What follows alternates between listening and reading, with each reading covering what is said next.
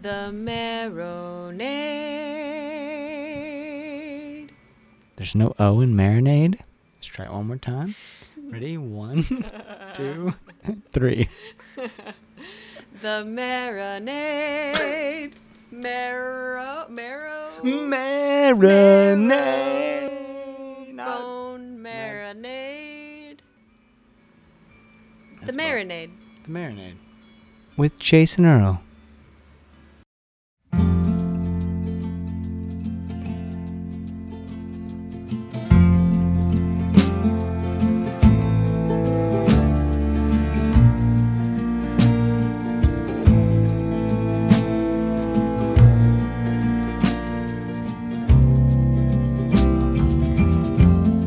When my body won't hold me anymore and it finally lets me free. Welcome to The Marinade with Jason Earle, a free-flowing conversation about the creative process with creative people. This is episode 31, and our guest is Joe Kwon of the Avett Brothers. Cellist for the Avett Brothers, food enthusiast, photographer, blogger, incredibly thoughtful and down-to-earth person. For those reasons and so many more, Joe Kwon is a creative hero of mine. I've been a fan of the Avett Brothers for many years. I don't remember if my friend Stacy got me into them or my friend JW, who comes up in a major way on this episode. JW and Crumb, two really close friends from college, saw the Avetts at Skipper's Smokehouse in Tampa, the quirky seafood restaurant / music venue where we recorded episode 2 with Verl and Thompson many years ago.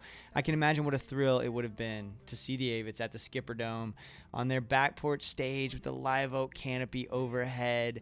You know, Skipper's serves gator ribs with smoked mullet and all kinds of different very Floridian specific dishes, and to see the Avetts there in 2007, the night our beloved Tim Tebow won the Heisman Trophy as college football's best player, must have felt like being on the inside of something special.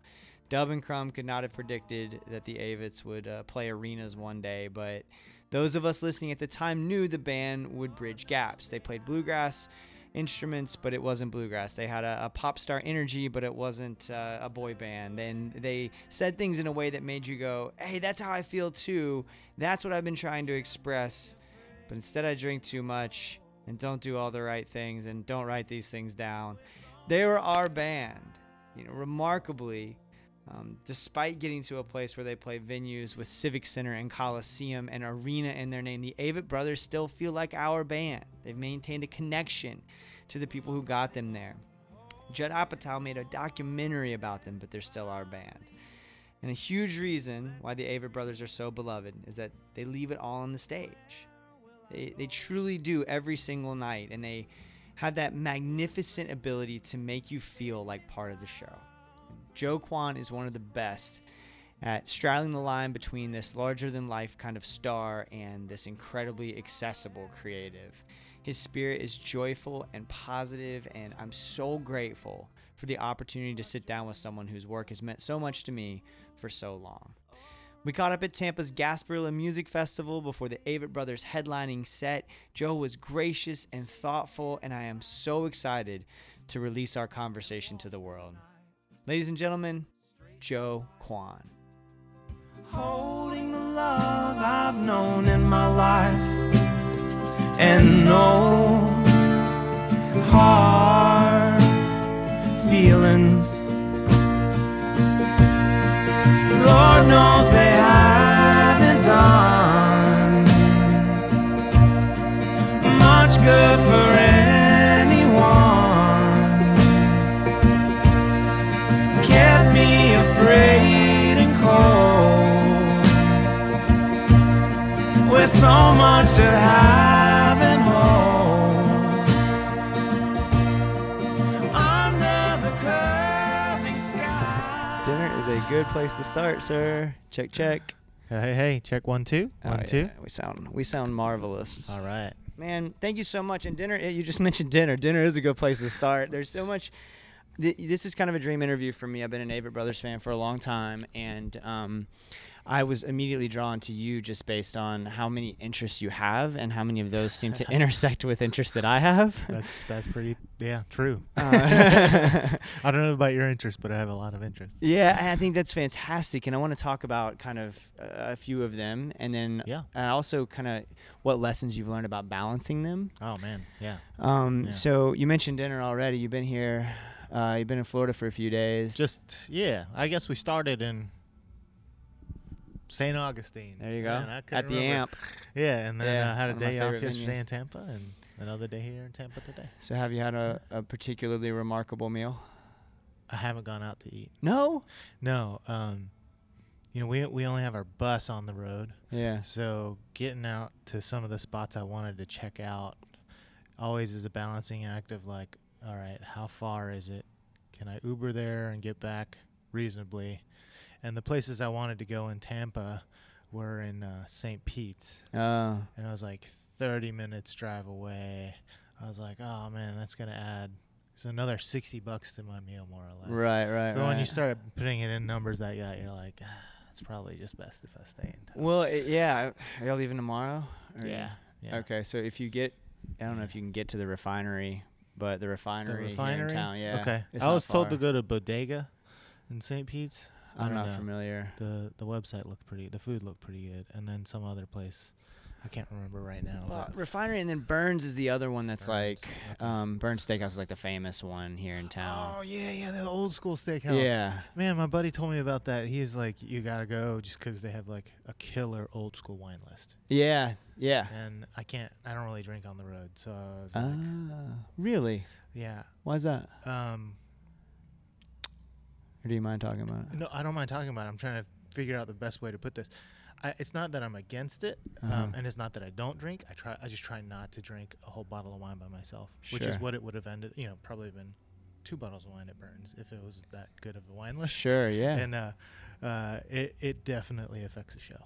Wow. Like, my endurance is severely altered by it, and we don't drink before a show, and if we do drink, it'll be after a show, maybe 1 or 2 glasses of wine.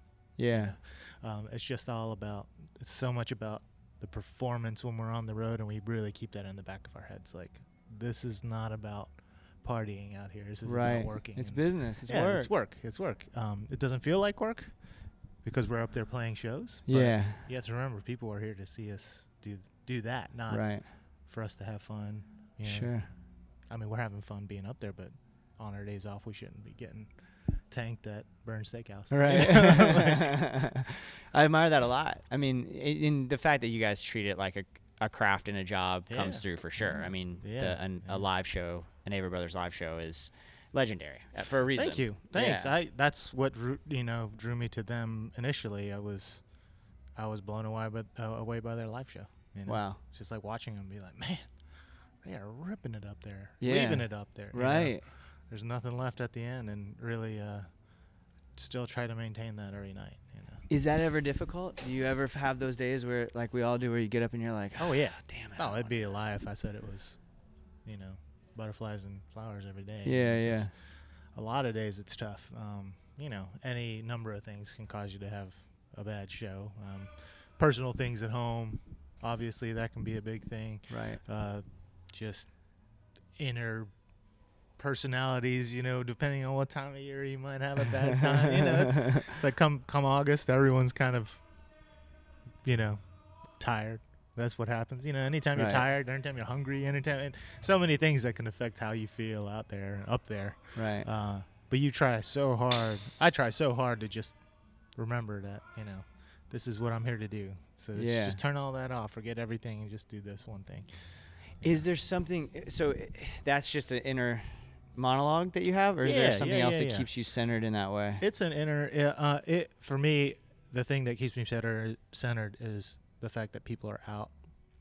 They took time out of their day, they took money out of their accounts to come see us do what we do. Yeah. And if we don't give that 100%, 110% that I like to think that we give every night, then it's a disservice to them. That's the thing that's in the back of my head. It's like, well, when I, go out to eat, and at a restaurant that I've been really looking forward to going to eat, saving up for, Mm-hmm. I don't want to be like, oh man, chef just wasn't on today. Right. Like I want it to be the experience that I expected in my head. Sure. So I try to make sure that kind of mentality follows me to the stage. Sometimes it's not always possible. Sometimes life is bigger than being able to shut it off, death in the family. Whatever the reasoning is, there are many number of things that can cause that sort of mental challenge for me. And there's a parallel there I see, whereas like the chef has no idea who's coming into the restaurant that night. Yeah. You have no idea who's coming to the show that night. You can presume that, of course, they're fans of the band, but you don't. Yeah, you could presume that, but it would be wrong of us to think that there aren't first timers at a show. Right. Right. Of course, there are people who are here for the first time. Yeah. They might have heard a song on the radio. They might have heard an album. Mm-hmm. But coming to a show is a special thing, Absolutely. It's an experience, and you do that.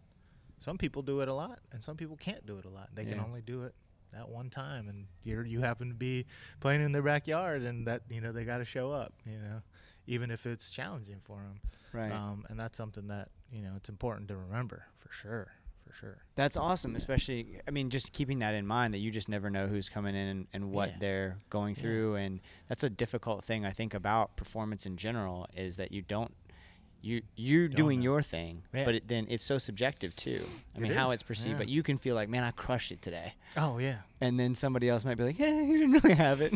It's usually the other way around. It's usually like, man, I just totally ruined it. I played that so badly. And then, this happens a lot amongst the band. We'll get off stage and be like, that was the most challenging show I have played in a long time. Yeah. And they'll be like, man, that was like one of the best shows I've ever played. You're like, what are you talking about? I didn't feel it from the audience. And they're like, what are you talking about? The audience was great. Like that type of thing is so internal and personal. You're never going to get inside someone's head fully, Right. This is working. And you might look over there, and it might look like it's working, but inside they're just like, I can't believe this isn't working tonight. That's such an interesting, that's so interesting, especially because you guys have been doing it for so long, and you clearly have chemistry. Tons of it, but but we're also, I feel like we're also to the point now where we can at some point, to some level, I can make it look like I'm having the best show of my life. But like I said, sometimes it's hard to do. Sometimes you just have a bad day. Absolutely. And they, the things I always tell, like my wife, I'll be like, this is what you look out for. You can tell this is what it is. It's given that tells I'm not having a great show. And I have specific things, like I'm not doing this as much. I'm not doing this as much. So can you let us in on those things? I can't, because then people will know. Oh man. All right. And that's just my personal thing that I can tell this happens to me. I don't know how it is for Scott, Seth, Bob, or Mike, or Bonnie. Sure. I just know for myself. There's a time where I'm like, oh God, I'm not doing this well today. And I go internal, and that's fine too. Sometimes you got to play that internal show where you're just like, play the song, right? Play the song for what it's worth.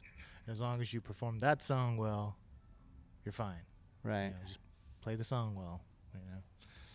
That's fantastic. Back to the kind of the food thing, because we were. I'm also really hungry, so I think that's going to be on my mind, which I've got a good guess for that. You, like, on your social media, you have more than one cookbook that you've had pictures of. Oh man, yeah. Are those like ones that you're just crazy about? Is there something Tons of that scratches a creative itch with you for that? Well, some of them are ones that I've just like really I've been waiting years for it to happen. Like the latest one that I just put up, my buddy Sam Jones, he taught me how to make whole hog, roast whole hog pig. So he's the guy who is responsible for me like learning that craft. And I have eaten his family's food since I can remember as a young child. Yeah. And for him to finally come out with a cookbook, I was like, this is so awesome, so that other people can see what I got to experience, because from that aspect, I'm like, this is an important cookbook for me, Right. And they're all the cookbooks that I put up have some sort of personal connection. Have you ever collaborated on one? I have not, no. Are you- And You think you would? I have no business really doing anything like that. Why? Because I'm not that good of a cook. There might be something useful in that, even. Right? Sure, Like, that's a good point. Yeah, what not to do? It got me thinking about. Yeah, Just how like I like the physical, the tangible book. I do too. Period. Right. Yeah, Like if I'm yeah, reading yeah. something, I like it. If it's a cookbook, I like it. Yeah. But increasingly, people that I know, if they're cooking, I feel like they're going to the internet for something, and Man. you lose something there. Yeah, you know? for sure. I love just reading cookbooks. I don't even cook out of them. Mm-hmm. I've got, the majority of the cookbooks in my kitchen, I've not cooked out of. Oh wow. I just like to read them, go through the theory of them. Like, some of them I can't cook out of. Yeah. I lack the ability, the skill, the techniques, the machinery to cook out of them. Yeah. But they're just interesting to see how the thought process works for those recipes and where they came from. That's funny. I got the French Laundry. Dude, that's one I was thinking of. I can't do make any of anything that. out of that. But it's really interesting to read gorgeous. the theory behind it. That's Yeah. neat. I tried like 2 or 3 recipes, and I get like ready, and then I go, I don't have that thing. I don't know what that word is. Right, or it's like, refer to this recipe on page 53, and then you go to that recipe, and then it's like, refer to this recipe on page 296, and then you go to that recipe, you're like, I gotta make 6 dishes to make this one dish. So that's some of the challenges of those types of cookbooks, but they are beautiful. Yeah. And obviously, I want to go to French Laundry. Haven't been, but from that aspect, it's like, I used to do this a lot, and I've gotten away from doing it. Where I kind of, I guess, as a young like food enthusiast, I was trying to collect restaurants. Oh, huh. Which I feel like a lot of people do still. They're like, oh, I ate there. Oh, interesting. Just to say that you ate there rather than for the experience of it. And that to me is like something I don't do as much, for sure. Yeah. Now I'm like, well, let's go to that like taco stand that look like I'd probably get sick from, Right. Because that seems like fun. But you did that. You're saying you did that initially? I did that initially. Yeah. And I still get excited about those restaurants that were on that list. Yeah. I still want to go. And there's so much to be learned from restaurants like that, right? Yeah. Like, so much to be learned from going to French Laundry. Right. But if you're not there, present, eating that meal, it's going to go over your head. Right. I went to Japan So last true. year for this really amazing trip. And we got reservations at this place that was known for its tofu.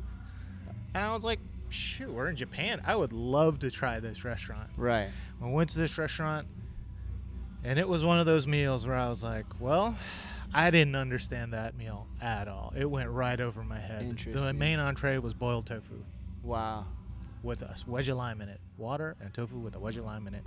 And I was like, I don't get it. You know? But that's because my palate is not ready for that. Sure. Yeah. When you're eating tofu every day and you can taste the soybean, what variety of soybean they use to make the tofu, that meal must have been amazing. Right. But when you're a baby tofu enthusiast like I am, it was just like right over my head. That's really interesting. So I feel like there are things like that.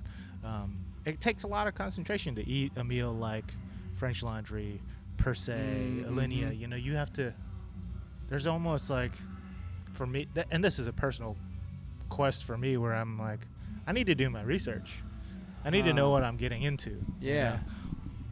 Certain dishes, obviously, they stick out in my head where I'm like, that was the first time that I've ever tasted a tomato for what a tomato should be, Right. Like, that was the first time I've ever had an omelet, Huh.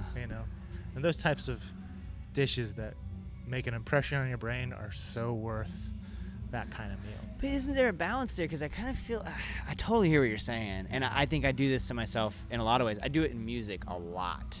And I do it in music that maybe I'll play, or I'll do it in music that I listen to, where I might feel like except maybe my sentiment is more like I don't belong. I don't know if it's necessarily that I'm not ready.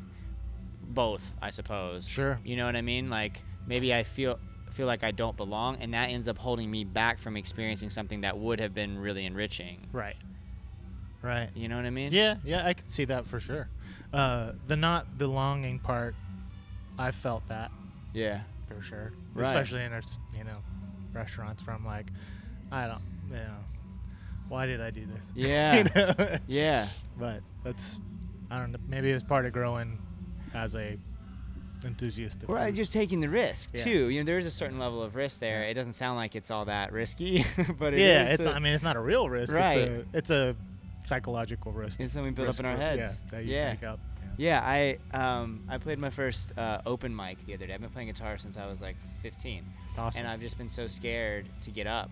And when I finally got there, I was just like, all right, I'm going for it. And I did it, and it was great. And Yeah. I was like, well, why did I wait 25 years for that? That's awesome.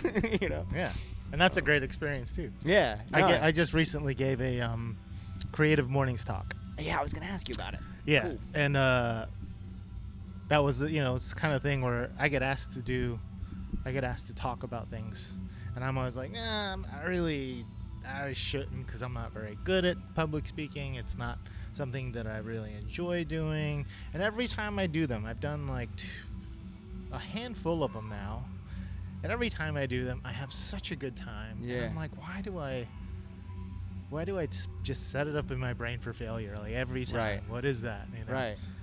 But it was great. The Creative Mornings talk, my wife helped me tremendously kind of come up with the story, which was the part that I have a hard time focusing on, is like, what's the story? Because you have to go in there with a cohesive story, or else it doesn't really, it shows off as not very cohesive. It's like a Right. sporadic story, Right.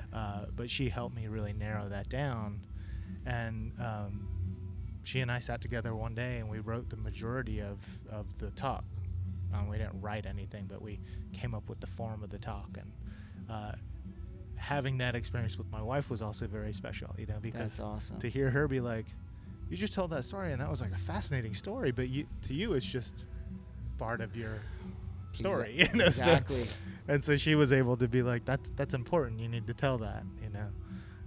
So these are things that I took away from it. It's like, man, I really need to just like do these things more, talk it out with my wife, because she's such a good listener, and ability to like pull out special things from stories. And it was a lot of fun. I had so much fun that at the end of it I was like, oh my god, I can't believe I'm on my last slide already. And it was like, Wow. in my head I was like, yeah, we've already been talking for 45 minutes. It's only supposed to go for 30.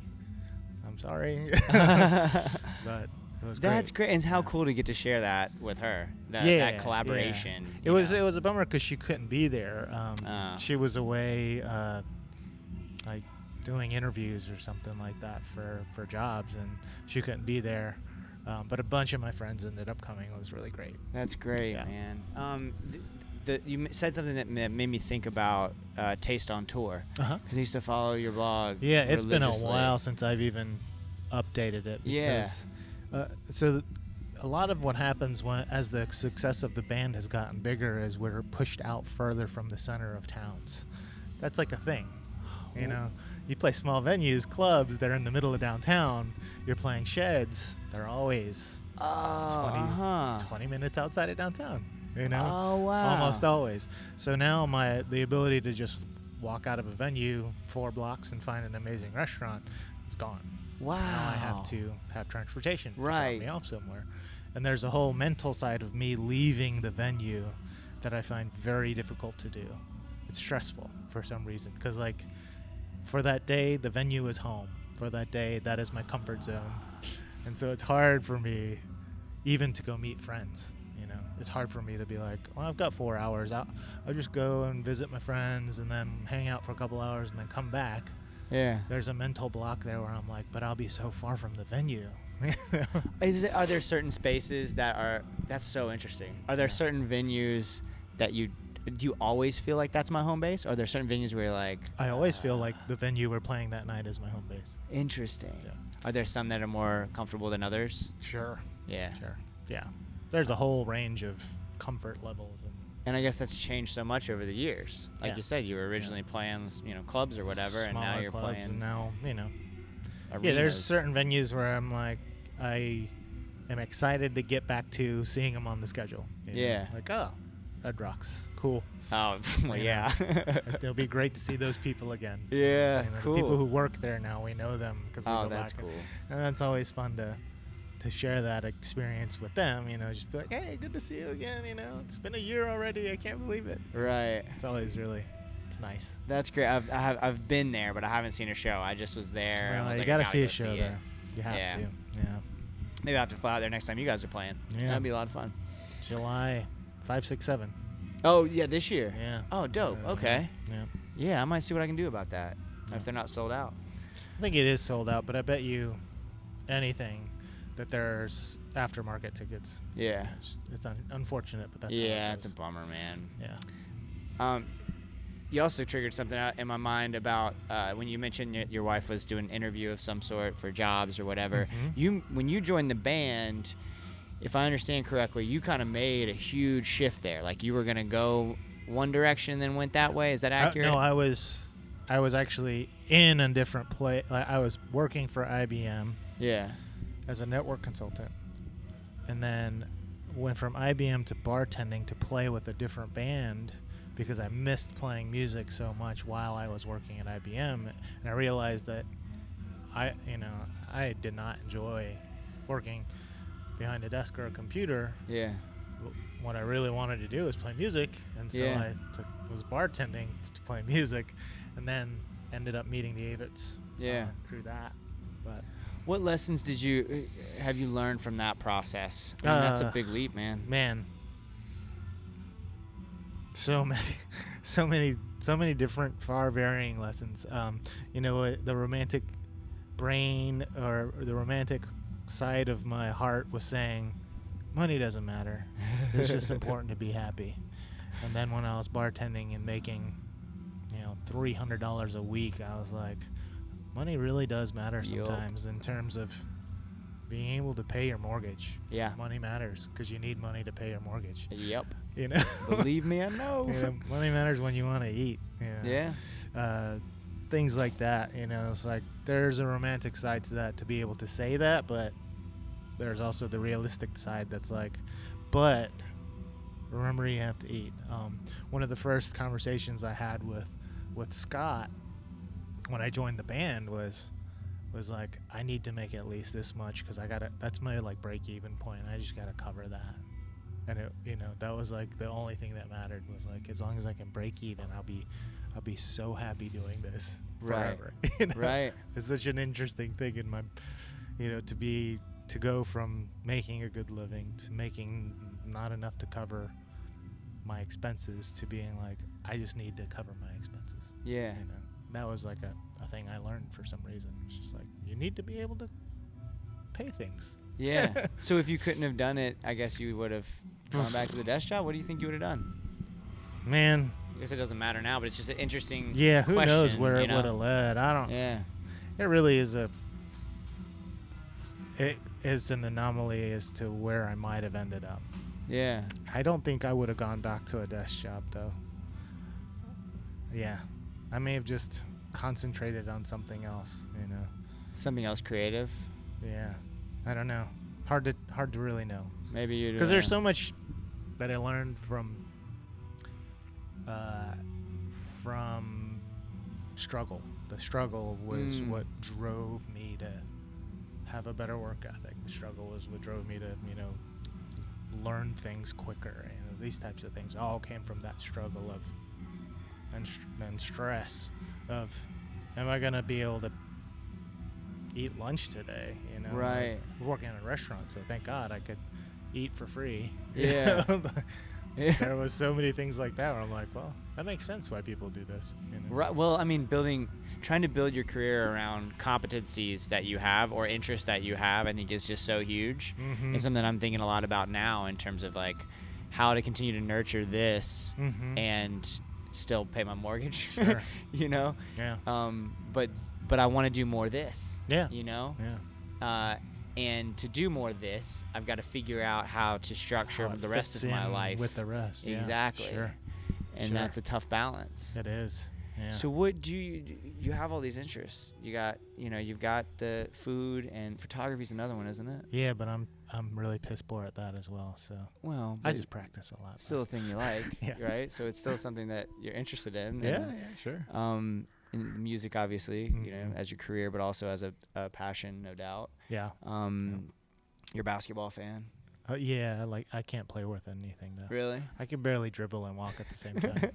You can ask anybody that in this room. They've all seen me play basketball. I am by far the worst basketball player. Who's the best on the crew? Either Dane, our tour manager, Scott, or Seth. Okay. They're all like, oh, and Travis. He's actually really good. Travis just gave you a look he's so like. long. Oh, okay. You know. Yeah. Mike is terrible at it. Coombs doesn't play either. Yeah. Well, I mean, length is so huge in basketball Yeah. more than just about any other sport. Travis played a lot of basketball. Oh, okay. He went to basketball camp.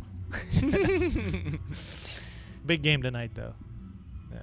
Duke UNC. Oh, is that tonight? Oh, I'm the worst. I used to be an obsessive college basketball fan. I grew up a huge Kentucky fan. Oh, yeah. And then I went to Florida, so I'm a big Florida fan. Yeah. You know. Nice. But I just don't watch as much anymore. Yeah. Because of that balance. So that's what I wanted to ask you about. Is like, I've watched a lot. My partner in life doesn't watch sports at all. She's just not into it. My wife doesn't either. Yeah, she didn't grow up with it. Like, when we don't have a TV, we just, so it's not, if I want to watch sports, I got to go out to a bar or something, and I don't necessarily always want to do that. Yeah. So I watch way less sports than I used to, but it used to just consume so much of my time, especially like the NFL and college football, just so much of my time. But with all these different things that you're interested in and all these different things you're passionate about, where do you strike the balance? How do you strike the balance? Maybe I should ask. Well, on the road, we really have a lot of free time. It gives us the opportunity to get super into something if we want, and we can devote so many hours to it if we want. Like, for instance, Bob takes online college classes. Oh, cool. And he has the ability to read excessive amounts of history books and write so many papers. Theology courses, he reads about them nonstop. He writes papers, he takes classes, he takes exams, all of this, while he's also doing his podcast. Wow. And while he has a family, so obviously it's Sure. So there's the ability to do it if you decide that you're going to just devote this many hours to all these things. And sometimes you just say, I'm just gonna sleep.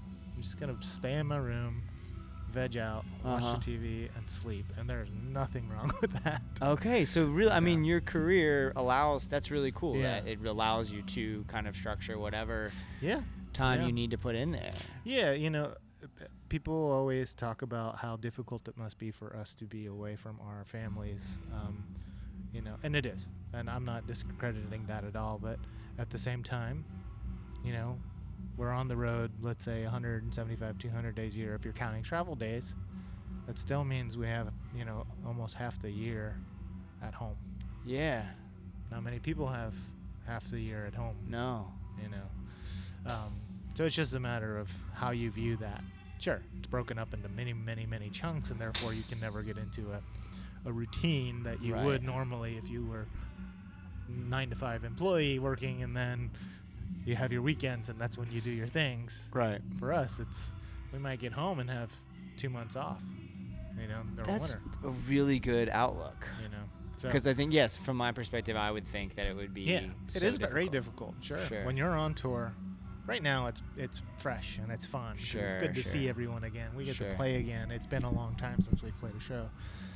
But come like August again, you're starting to get a little worn out and be like, man, we still have half the year almost to go through, and that gets difficult in that respect. But at the end of the day, you're still like, I get to play a show to make a living. Yeah. That's what I get to do. That's pretty amazing.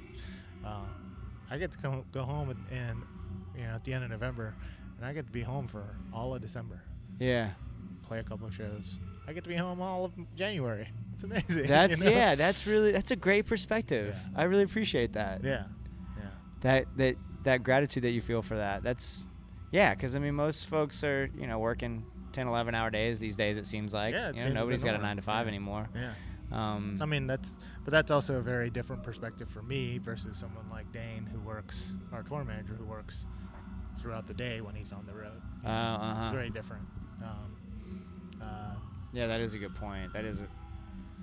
But I mean, it's all perspective. It's all each person's own struggle, whatever that looks like, and finding that balance is gonna, I guess, ultimately be just different for everybody. For sure. I mean, there's no. Yeah, like I've been getting super interested in fitness just because I feel like I'm at the age now where I either get interested in it now or I'm gonna be unhealthy for the rest of my life. Yeah. And so that's like one of the things that we can share amongst so many of us on the road. That's great. Because all of us are more or less. Is there like a specific? No, just working out in general. Just working out in general. Yeah. Yeah. Well, we like to think we like CrossFit, but none of us are true CrossFitters. Yeah.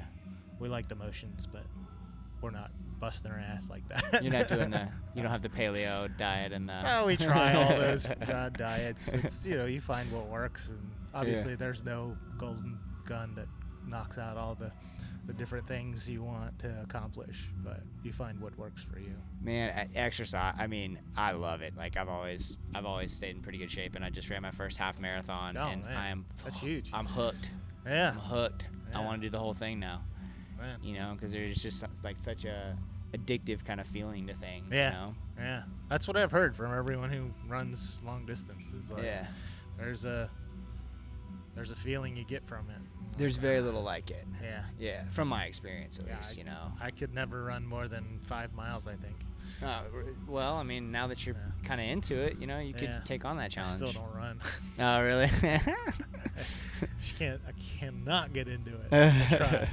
I know it's good for me, but it's just mentally it's difficult. It is incredibly difficult mentally. Yeah. I ran in high school, so like pretty competitively, so Sure.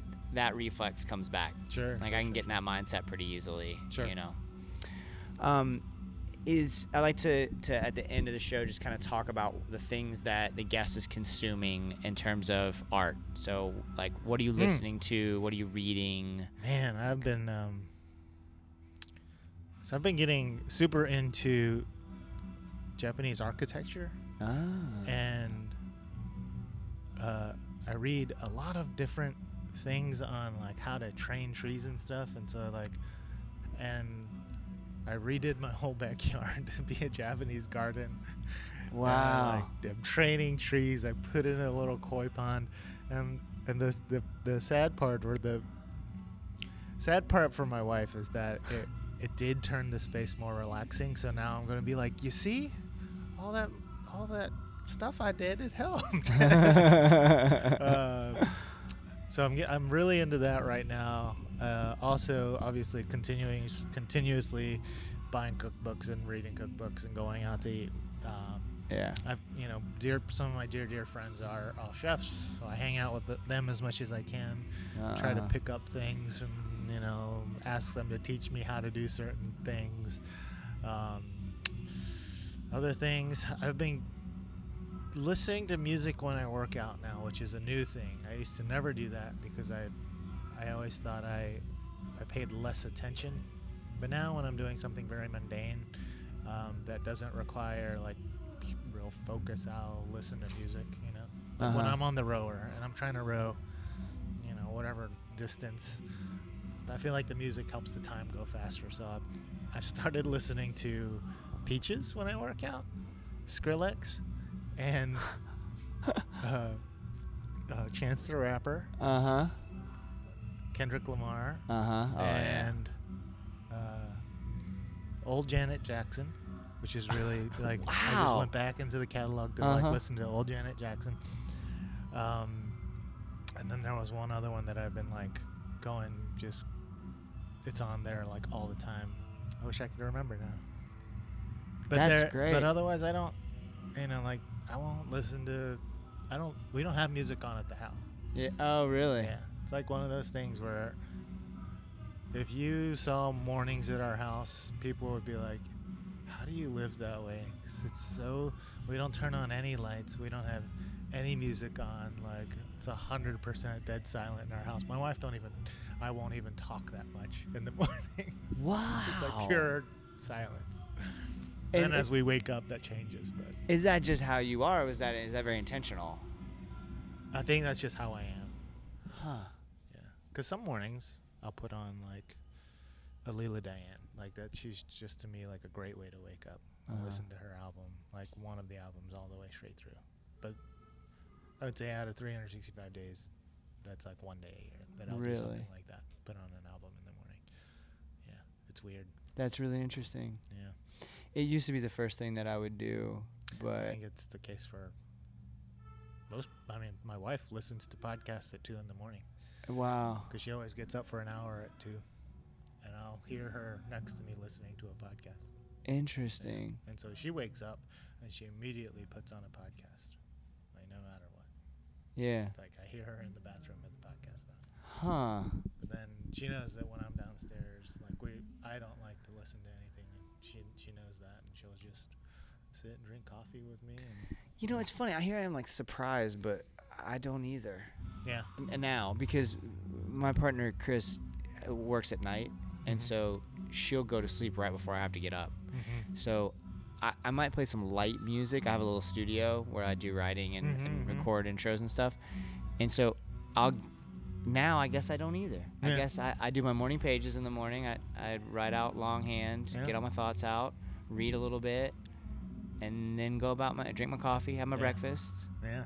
That's interesting. Yeah, I guess I'm the same way. Yeah, the ritual has definitely changed. You know, Yeah. it morphs through the years for sure. Yeah. Like, there was this stage in my life where I was getting so into coffee, I would have more or less like private cuppings by myself in the morning. Just like freaking taking notes on coffee, you know. That's amazing. Because that became my routine. But now it's like we have this like automatic Chemex stripper thing that all you have to do is put a filter and water and the coffee in, and it. That's a game changer. It's like changer. a drip system. That's a game pour changer. over system that does it for you. Oh, and I'm no. like, it's not as good as mine. Yeah. But it's not bad. That's it. Because for me, I like my pour over because it's the ritual for me. I love coffee. I do. You know, but now the ritual consists of me having to take the dog out. So I'll let that go while I'm taking the dog out. That makes sense.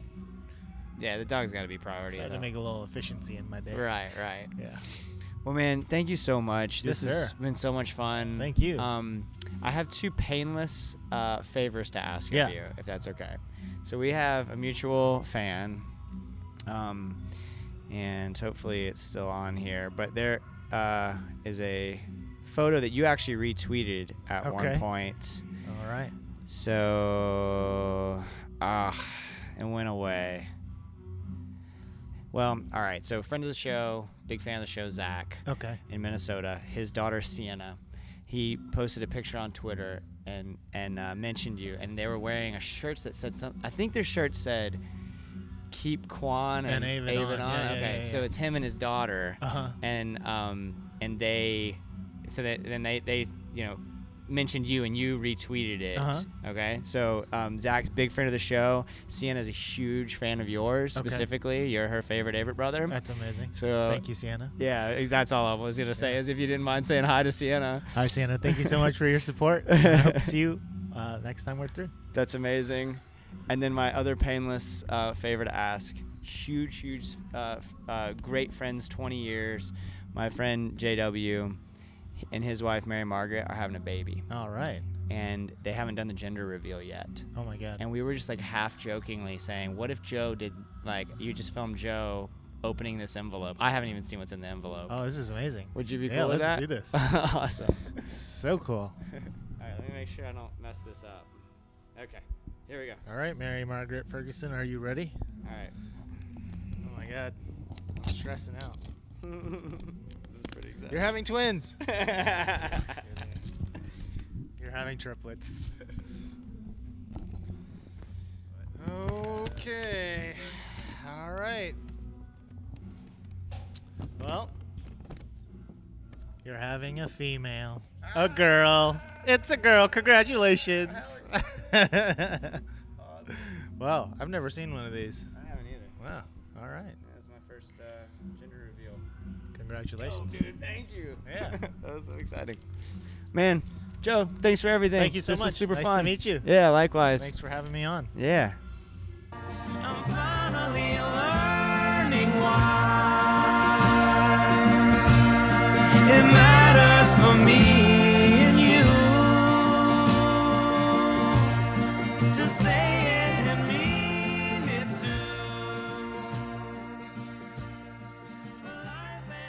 Joe Kwon, everyone. Thank you, Joe, for your candor and presence. Thank you to everyone involved with the Avett Brothers for your professionalism and attention to detail. Thank you to Gasparilla Music Festival for putting on one of my favorite festivals of the year. I met a couple from Minnesota while I was in Tampa for GMF, and they flew in to escape the cold and see the likes of the Avett Brothers and Gary Clark Jr. and Lucas Nelson and The Promise of the Real, and then, of course, all of the local Tampa, Orlando, Central Florida bands that play as well. I recommend everyone take a look at the calendar for next year and see what early March looks like for you. GMF is always worth the trip. Of course, locally, there's almost no reason not to go. You can bring your kids in the morning especially, and they have all kinds of activities for the kids, but also from out of town. I think it's a kind of event that's worth the trip. Thank you all so much for listening. What an amazing conversation with Joe. Follow the Marinade on social media if you would, please. Head on over to marinadepodcast.com. That's marinadepodcast.com, all one word, for all things the Marinade. Give us a rating on your podcast app. Please subscribe to the show. These are all free, painless ways to support the show, and they mean a lot. If you really like what we're doing, consider connecting on a deeper level by joining our Patreon community. And for just the price of the change in your dresser drawer, you can get exclusive content, including our Patreon-only show, Jason's Journey, where every couple of weeks I share the moments that have shaped my creative life. And of late, they've kind of really ventured into going deeper on the feature episodes of the show and kind of explaining how they come together and explaining kind of how I'm feeling creatively in my own pursuits, both with the show and then with the music that I've been creating. And I'm working on a novel now, all that kind of stuff. Like, where am I in my creative journey? I'm able to talk about it in a deeper way on Jason's Journey. All right, y'all, it's time for What I'm Getting Down On, where I share the books, the films, the articles, whatever is inspiring me at the moment, whatever art I've been fired up for. I'm a huge fan of the Well-Read Comedy guys. Trey Crowder was on episode 9 of this show, and I listen to the Well-Read podcast almost every week. And one of their friends and reoccurring guests is comedian, artist, musician, philanthropist, DJ Lewis, a.k.a. Skinny Bumpkin. He was on a recent episode. If you search goat diapers, it'll pop up. It was a hilarious conversation, and I love DJ. We've connected on social media since then. And he really piqued my interest on that particular episode because he talked about his Young Artists Learning Leadership Initiative, or YALL, the acronym YALL. It's a nonprofit, non-affiliate community effort in rural areas to teach the arts, focusing mainly on juveniles and foster children, but open to anyone with interest. And DJ says, by using the philosophy and teaching of Joseph Campbell's The Hero's Journey as a reference, we aim to teach children who are most susceptible to the trappings of racism, homophobia, xenophobia, etc., broader worldviews, while allowing them to express themselves and thus form a new relationship with the world around them and creating a new cycle in the rural American South. DJ is encouraging folks to do something similar in their communities. Check out DJ on social media and stay tuned to marinadepodcast.com for an episode featuring DJ Lewis, a.k.a. Skinny Bumpkin, sometime soon. We're hoping to catch up this summer, just trying to get our schedules to match up, and you're not going to want to miss that one. He is absolutely hilarious and such a big-hearted guy, and I cannot wait to meet him in person and sit down with him. The book I finished recently, so there's 2 major ones I finished recently that I was really fired up about. The first one is Colorless Sakuro Tazaki and His Pilgrimage of Years. The great Brian Koppelman, who's one of my creative heroes, talks about the book's author, Haruki Murakami, fairly often on his excellent podcast, The Moment. I feel especially attached to Koppelman because of the way that he connects with his fans. He always does an Ask B Cop on Twitter or Instagram. He's pretty active on Twitter, and before this episode, this Joe Kwon episode, I actually reached out to him because he happened to be doing this Ask B Cop, and I asked him for advice because the Joe Kwon episode, more so than any other episode, maybe ever, I mean, other than I just recently recorded with our friend John Snodgrass, but it came together quickly. Typically, I do a lot of research. I've got a lot of time to do that research because I try to book these things pretty far in advance. Basically, I was able to get a hold of the Avett Brothers that week. They said yes. We made it happen within like 4 days. First of all, amazing group of people. If you like the Avett Brothers music, or if you like any of the things that they do, rest assured that they are professionals and that they are super nice. And all of my dealings with them were outstanding, and I can't say that enough. I can't stress that enough. But because it came together so quickly, quite honestly, I was a little apprehensive. Not because I was worried about Joe being anything other than what he was, gracious and funny and intelligent and charming, but because I typically like to make sure I've got all my bases covered so that when I go into an interview that I'm giving that person the best of me. Now, in those 4 days, of course, I worked my tail off to make sure I was ready, and I think it went really well. But Koppelman gave me some really good advice on Twitter, and his advice essentially was to not try to hide my enthusiasm for the interview. This was a creative hero of mine. There's no reason not to let him know that. And he told me to relax and trust the process. Trust that I've done the work and I know what I'm doing and it's going to be fine. And I took that advice to heart, and I think it worked out really, really well. Anytime he recommends something, I typically at least give it a shot. Colorless Sakuro Tazaki and his Pilgrimage of Years. Existential kind of questions, really heavy, but very accessible, and I loved it.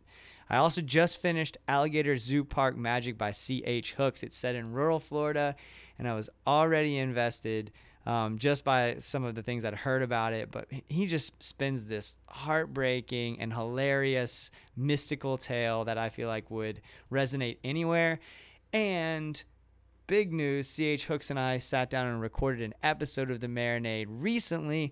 So in a few episodes, you'll get a chance to hear him get down about his creative process. We had so much fun. We laughed so hard. And then we also got down really seriously about creative process and life. So look out for that coming very soon. C.H. Hooks, Alligator Zoo Park Magic. I highly recommend it. I've also been watching Killer Mike's Trigger Warning. If you've listened to this show at all, you know how much I appreciate Killer Mike.